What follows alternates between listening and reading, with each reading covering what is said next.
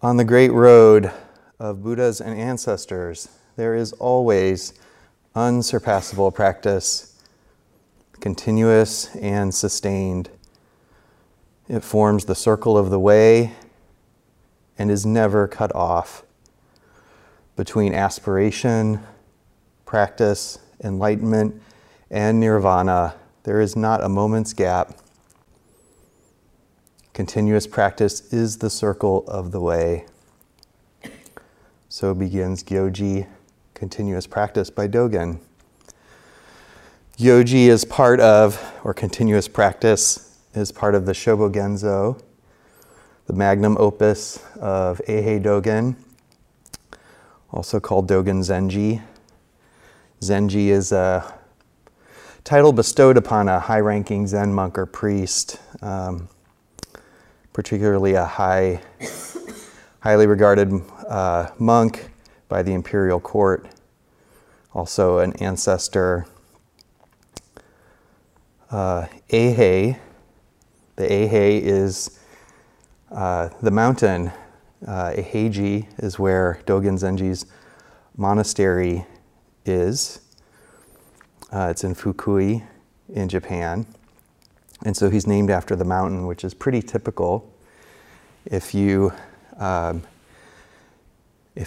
remember the lineage chart, Tiantong Rujing, right before Eihei, Tiantong is the name of the monastery that Rujing was at. So when Chozen and Hogen are Buddha ancestors, they can be named after this mountain. So Shobogenzo means treasury of the true Dharma eye. It was written between 1231 and 1253. 1253 is when Dogen Zenji died at age 53. And the essays in the Shobogenzo are delivered as sermons.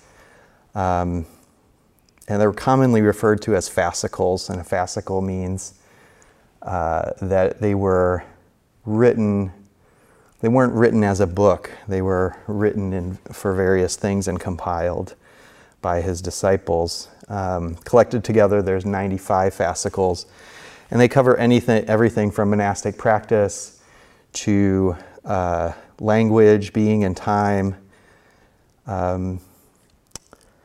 the equality of women and men in practice, which has been controversial for a long time. Dogen was very, very forward thinking about that. Maybe we can talk about that in a future talk. And so in the Shobogenzo, Dogen emphasizes the shikantaza, just sitting, and the inseparability of practice and enlightenment. Just a little bit about the fascicles, about the Shobogenzo. So it's been collected in all kinds of ways. It was written in the 1200s. And so for 400 years, it was hand copied. That would be the only way that anyone could read the Shobogenzo if there was a hand copy. Probably most monks most monks or nuns in the Soto school never read it. 60 to 75 of the collection was put together by Dogen. He had a 60 version and a 75 version. So if you think about these as a collection, this is what Dogen thought was important about his own writing. But there's also shorter ones. There's a 90 one, there's a 28 one.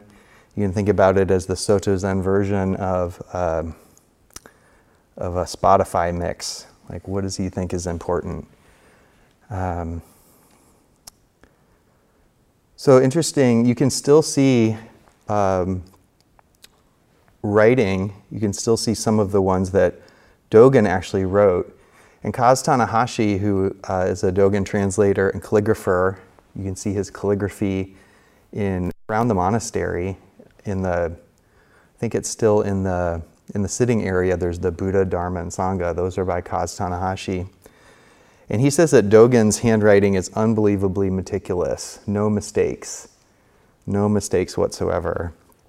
Steady, steady, steady. So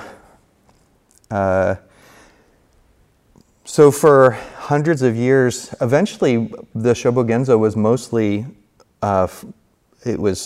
came and went in terms of forgotten or emphasized. There's secret fascicles that were published later.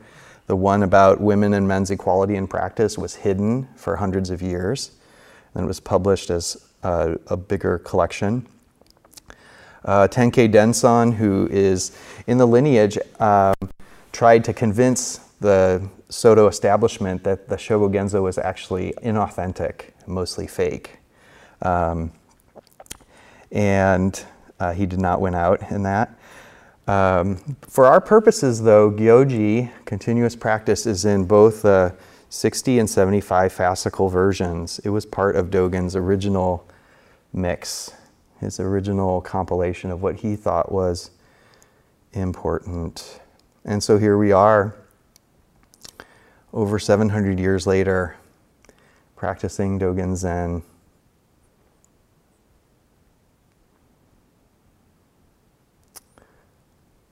Here we come to practice, still inspired by the search for our true home, looking for our true home, which was Dogen's aspiration, inspiration in hundreds and thousands and tens of thousands of practitioners throughout space and time who practiced continuously and practice continuously through us, through our body, through our breath. And that's what Dogen points to over and over again. We come to Sesshin, we sit down, and what do we find? We find a busy mind.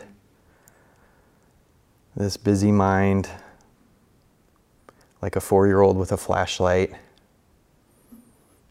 goes all over the place, all everywhere, likes and dislikes, up and down, opinions, past and future. And this is how it is. This is how we start Sesshin. This is how we start the practice.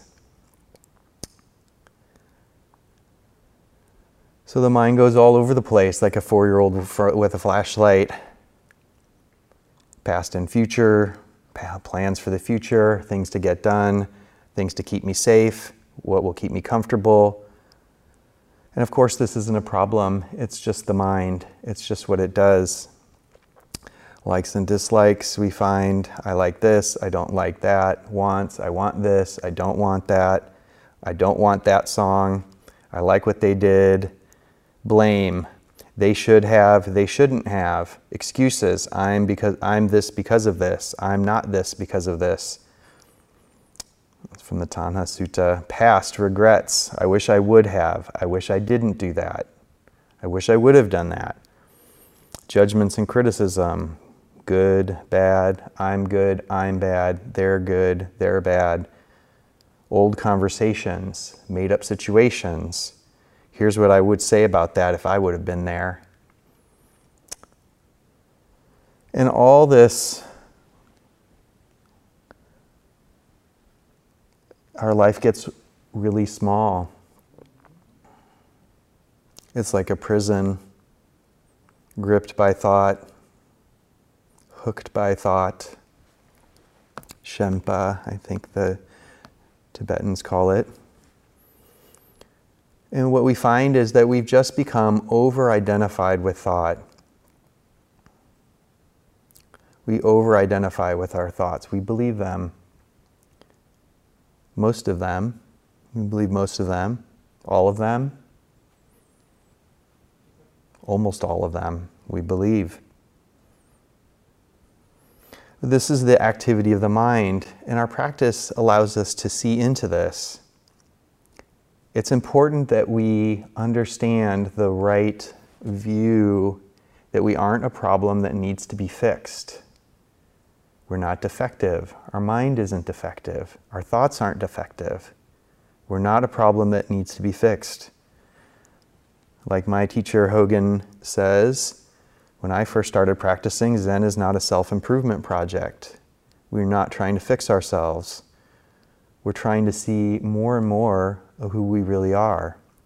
That just becomes, that gets covered over by the judgments and criticisms, the blame, the regret, all of that. It's not that those thoughts are a problem. We over-identify with them. So it's important to have a good attitude about thoughts, even as we work with them and work to see through them. Aya Kema, who is in our women's lineage, has this to say about thoughts.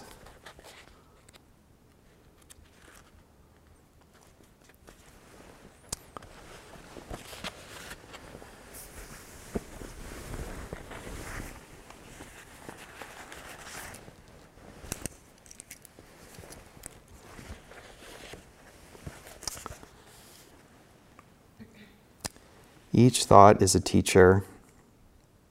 Aya Kema says, each thought is a teacher. First of all, it teaches us about the unruliness of our mind, that our mind is not reliable and dependable. It thinks thoughts we don't even want to think, when we would much rather be totally calm and collected. The first thing we can learn about our mind is that it isn't such a wonderful part of us as we might have imagined, just because we have learned, can remember, and can understand certain facts and concepts. It is also an unruly, unreliable mind, not doing what we want it to do. The second thing to understand is that we don't have to believe our mind. We don't have to believe all these thoughts that come up. They have come without our invitation, and they'll go away again by themselves. They have little purpose, especially during meditation. Some of them might be 20 years old. Anybody experience that? Just old reliable in there? Oh, yeah, there's that again. Some of them might be pure fantasy. You know what? If I were in that situation, this is what I would have done. Some might be rather unpleasant, and some might be dreams. Some might be like phantoms that won't even appear properly. They all come so quickly that there's hardly time to label them. So why believe all the stuff that one usually thinks? In meditation, we have the opportunity to get to know the mind, the thinking that's going on, and learn not to get involved in it. Not to become too involved with thinking. So our thoughts are not a problem. It's a matter of renegotiating our relationship with our thinking mind. So we begin the practice by becoming more and more present. In our time together, we have emphasized concentration, becoming more and more present with the experience of the body. Because the body is where our life is. It's only in the present. The body can't be in the past, although there was somebody there. And the body cannot be in the future, although we hope it will be. The body is only in the present. Only, ever, in the present moment. So that is a way to bring the mind back from future thinking, from fantastical thinking, from past rumination, bringing it over and over again into the direct experience of the body, not as an idea. The sensations, the real sensations of sitting, of breathing, of feeling the hands. So the object is the body, our seat, our hands, the breath.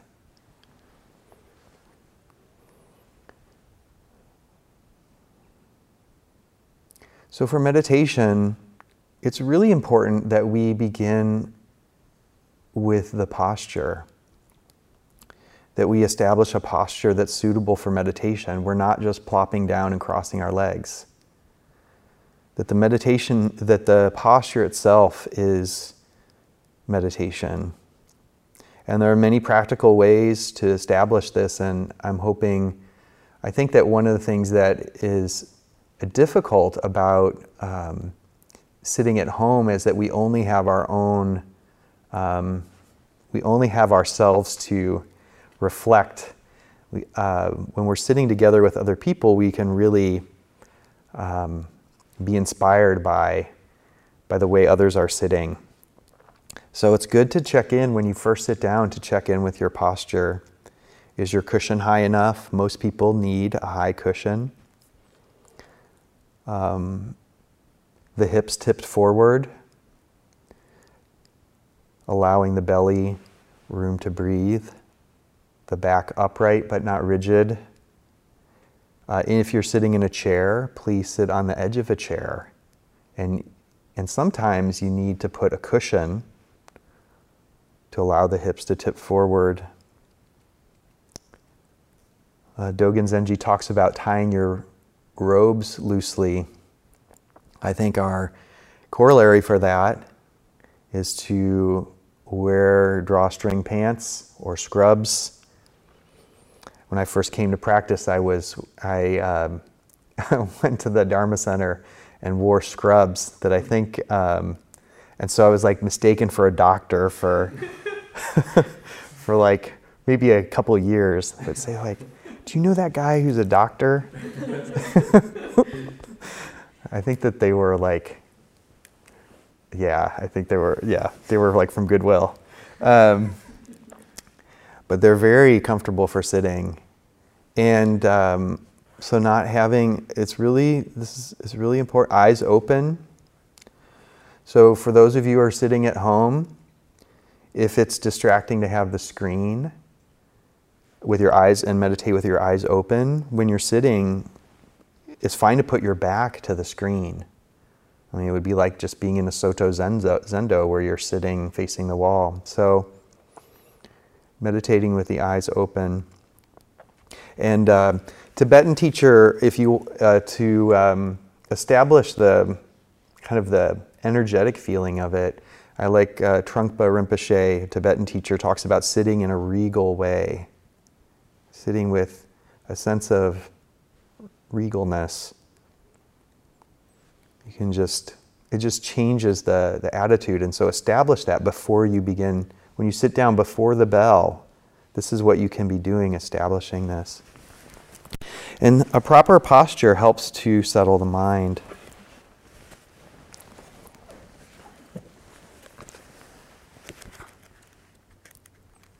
This is from Shodo Harada Roshi, one of Hogen and Chozen studied with him for many, many, many years, and he's in their founder's room.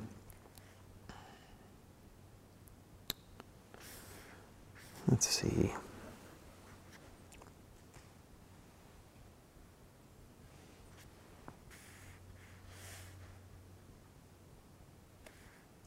When you start a period of meditation, particularly if you are a beginner, straighten your spine by leaning forward slightly.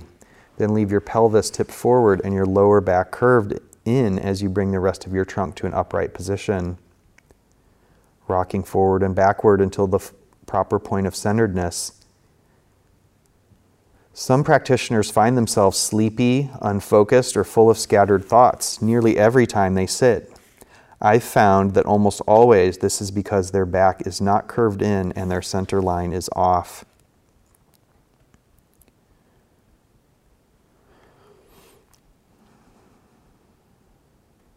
When sitting when the flow is present, the back straightens naturally and the entire body comes into proper balance with the center line, the lower position taut and firm, the chi flowing freely, and the upper trunk straight, light, and relaxed. The mind too becomes settled, and extraneous thoughts are minimized. In contrast, when you sit in a careless fashion, inattentive to the details of posture, Your chi, your energy, which should flow freely throughout your system, stagnates. This makes it difficult to bring the body into proper balance and causes painful stiffness in the shoulders and neck. The stability of the lower trunk is thus disturbed, causing a loss of balance in the entire body. You feel unsettled and overreact emotionally. Even the ordinary activities of daily life become difficult. By maintaining this posture, not only during Zazen, but in daily life, in walking, in working, in all other activities, you remain centered in your lower abdomen, so your upper body feels fresh and light, and you are filled with a sense of clarity. So the posture is important that we engage in it helps us to engage in a purposeful way. So have an object of meditation and be clear about what it is. The body, as we've been talking about. Our seat, feeling ourselves being held by the earth. The sensations of sitting, touches, warmth, solidity, the stability, the shimmering aliveness of the body, sitting. Or breath, a place where the breath is most vivid for you. The nostrils, the throat, chest, the hara, tanden, or the whole body breathing. If you don't know where to put it, go low. Keep the awareness low in the body, the breath low in the body.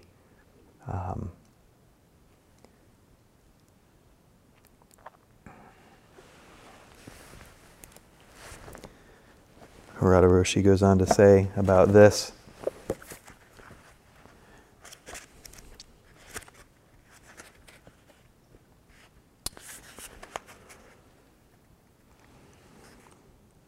Let us move on to the matter of aligning the breath. Settled, well-regulated breathing is basic to Zen practice and is vital to the realization of the inner essence of Zazen. When the breath is disturbed, it is impossible to observe things accurately and make appropriate judgments. Moreover, shortness of breath often leads to shortness of temper. One loses one's sense of perspective and reacts solely on the basis of immediate circumstances. And if we know this in terms of the sympathetic and parasympathetic nervous system and the way that the stress reaction, stress physiology is that the breath gets really high up. So the more that we can practice allowing the body, just allowing the breath to be relaxed, it takes practice. So regulating your respiration means maintaining your breath in a relaxed, unobstructed flow regardless of the situation you find yourself in. So the breath affects our state of mind. Now we don't have to do anything but pay attention. So this isn't a matter of, now I need to get my breath right. It's just a matter of paying close attention and relaxing the body. Relaxing. Even now can feel the belly get taut. Relax. So, for some people, the breath is may have difficulty with the breath, practicing with the breath. So, feeling the hands, the touches, temperatures, like you're wearing your hands like gloves, right? Just feeling them, and then being meticulous in the practice with loving kindness, with friendliness, paying close attention, appreciation. We can appreciate the breath. Maizumi Roshi said, "Appreciate your life, appreciate the breath," and by appreciation means paying close attention.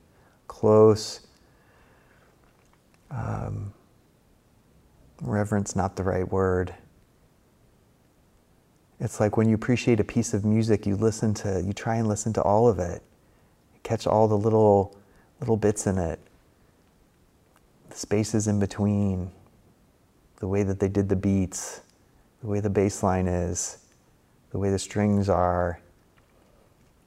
How did they sneak that sample in? Is paying very close attention, or a painting, looking at the technique. We can look at our breath in this way.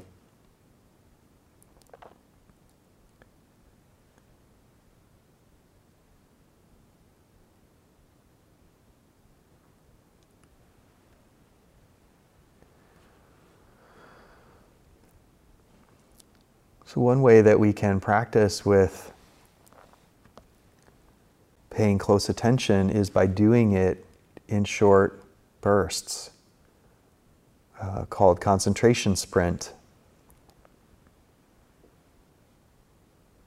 And this can be a way to help establish concentration, because it's very difficult to just sit down. We're not a breath machine. We're not a machine. And so by spending a short time paying close, meticulous attention and then relaxing, we can begin to establish concentration. So if you'd like to try that now, just touching in with the breath. In breath, out breath.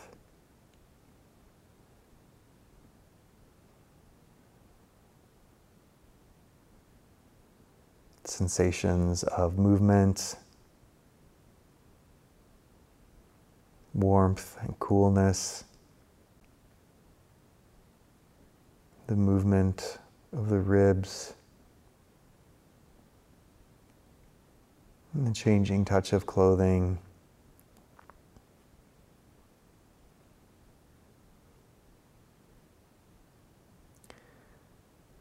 And so for 3 breaths, pay very, very, very, very close attention to the breath. And then after those 3 breaths, just relax the mind. Whenever you're ready, 3 breaths.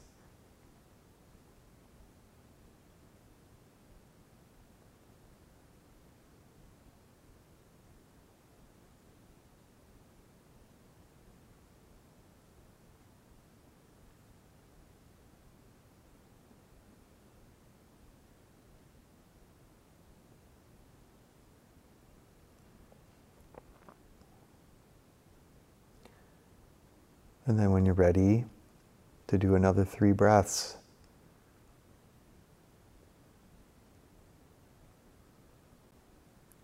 paying very close attention, drawing near, near, close, close.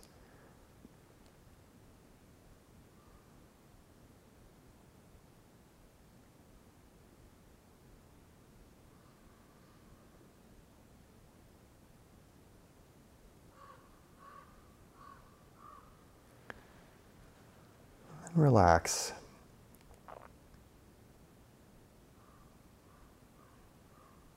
Doing concentration sprints in this way, we can establish ever more meticulous, fine-grained, fine-tuned concentration. And then we become, as Hogan was talking about, absorbed in the object of meditation, absorbed, immersed, samadhi. Become immersed in the experience of breath. It's not dull and frozen. This is not about becoming a lump. It is vivid and alive engagement with the breath. Appreciation becomes more and more interesting. More and more interesting. But it's not a straight line. It's not a I'm getting more and more concentrated. I mean, in the long run it's like that, but it's kind of, we have our ups and downs, I guess, is the main thing. So why do this? Why concentrate? What's the point? Well, one thing that's nice about it is that a concentrated mind allows the concentration allows the mind to settle down. It's like those souvenirs, a snow globe, right? The sort of constant activity causes the mind the thoughts to whirl around. And so by sitting in a place of acceptance and appreciation, as opposed to reactivity and moving away from, the mind begins to settle down. And one thing that happens as part of that is it really gladdens the heart. We become less stressed out, the body relaxes. And because we're practicing with a friendly attitude, this can imbue our sitting. Less reactivity, we're not believing our thoughts. We can even experience our thoughts with a sense of humor or humility. Like, here it comes again, that same thought.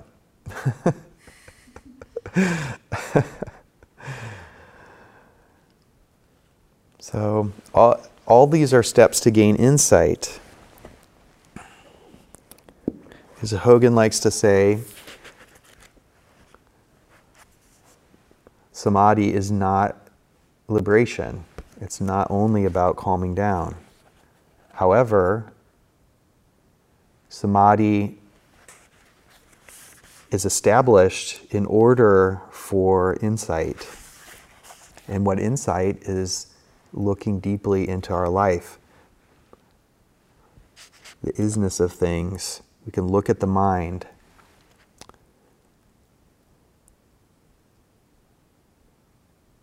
So Ayya Khema, she says, all these are ways to gain insight, to be used not while the mind stays on the breath, but while it is reacting to feelings or thinking. Let me read that again. All these are ways to gain insight, to be used not while the mind stays on the breath, but while it is reacting to feelings or thinking. So the reactivity is part of the process. Every moment can be used to gain insight, and from that, calm arises. Every moment can be used to gain insight, and from that, calm arises. A bit of insight creates a bit of calm, and then calm creates insight. When we see that we don't need to pay attention to any of our thoughts, it becomes easier to drop them. When we see that we don't have to react to feelings, it is much easier to drop the reaction. A bit of calm also creates a bit of insight, and both have to be used. So the concentrated, absorbed mind becomes the base camp for exploration of our life. And the questions that we have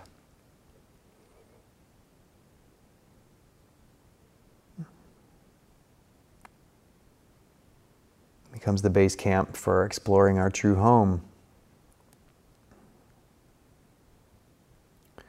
More and more present to the activity of the mind, Zen is to look at the mind, look at what is, not our story about it. We can see the activity of the mind, we can disidentify with it. So what is this life without the story? What is my life without my story about it? Who am I if I drop the story I have about this body? Who am I if I drop the story without the story I have about this mind? Who are those people if I drop my story about them? Who is this person before me without my thoughts about them? Who am I without these thoughts about me? We become more and more are able to approach things from a place of pure mind, Buddha mind, natural mind.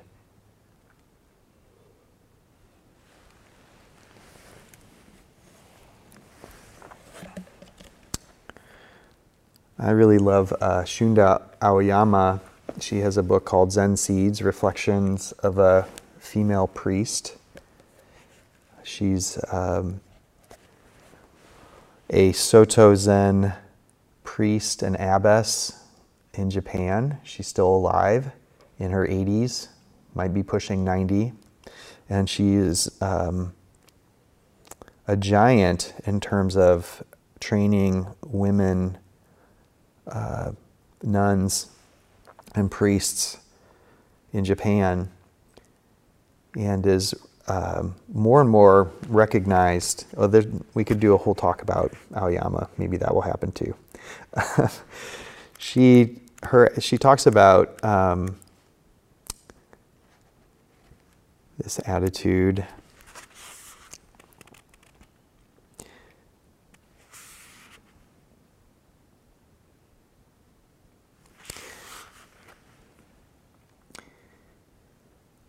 So all of these stories get in the way of us seeing our natural mind, our natural way of being, our natural self, who we really are, is covered over by reactivity, regrets, thoughts that we believe. And it's all about the self. It's all this self-making project. So when we disidentify with our thoughts, I am not that, then who am I? We become less and less stuck. So I like this metaphor. She says, if people would just discard their selfish criteria and look carefully at flowers and grasses, they would see that heaven and earth bless the life of every flower and blade of grass, and that these things are wonderful. So it is with human beings. Because they live, people experience gain and loss, love and hatred, joy and anger, relief and sorrow. Each of these experiences is an important tool in our irreplaceable lives. Hideo Kobayashi, a cultural critic, she goes on to say, says that a leaf from a tree can hide the moon. If we place a leaf over our eyes, it is so close that we cannot see it as it is. A leaf over our eyes can shut out the moon and the world around us too. If we hold the leaf away from us, however, we see the leaf as it is.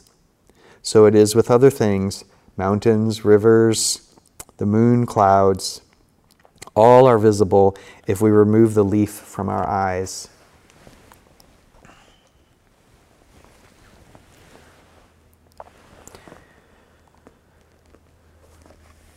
And Gyoji is continual practice.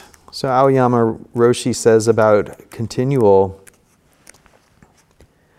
what does continually mean?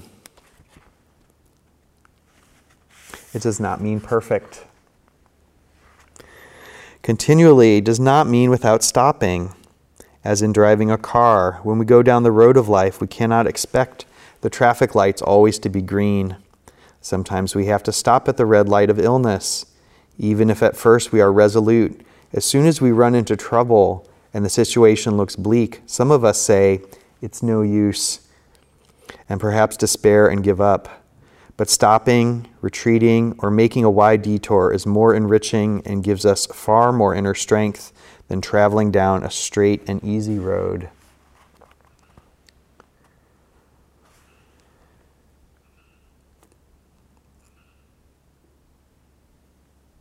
But stopping, retreating, or making a wide detour is more enriching and gives us far more inner strength than traveling down a straight and easy road. So our challenges.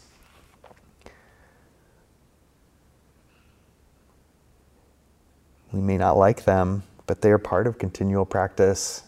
And we don't know how they enrich our life and allow the wisdom that comes from them.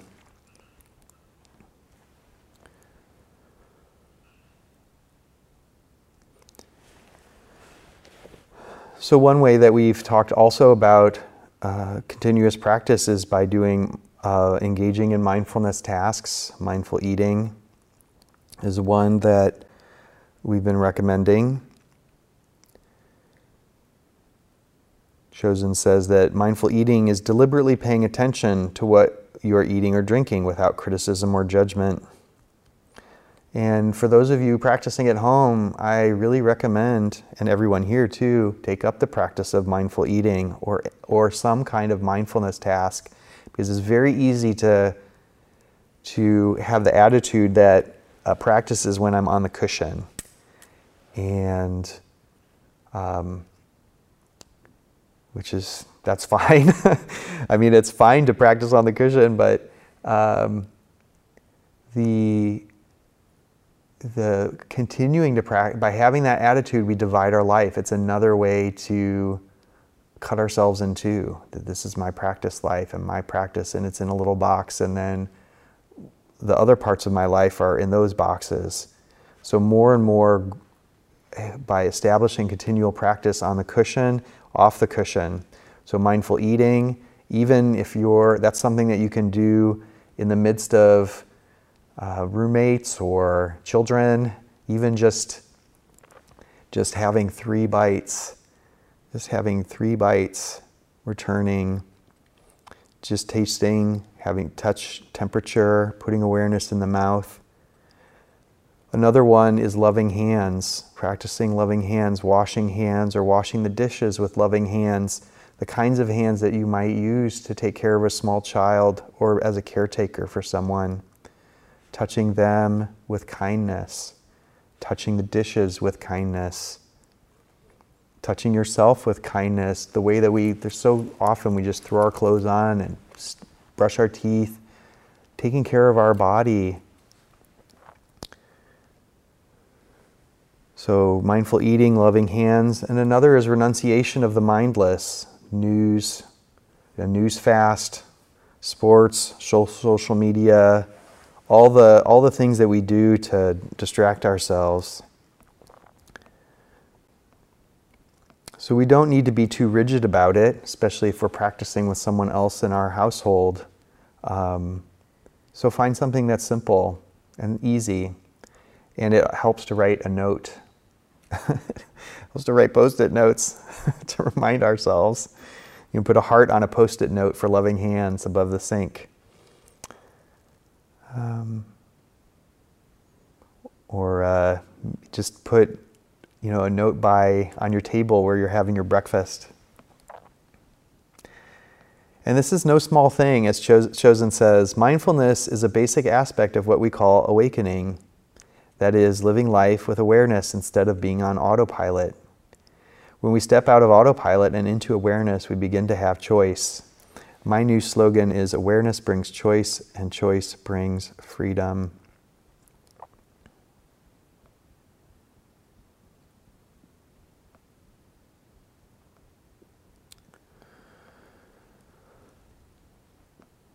So what is this continuous practice?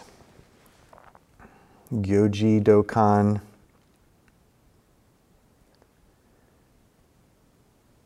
Gyo means Buddhist practice, and Ji means preservation and maintenance.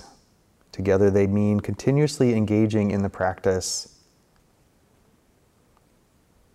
just as it is.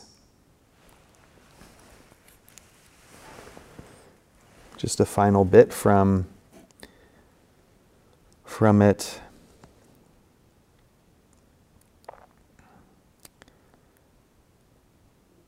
Dogen says,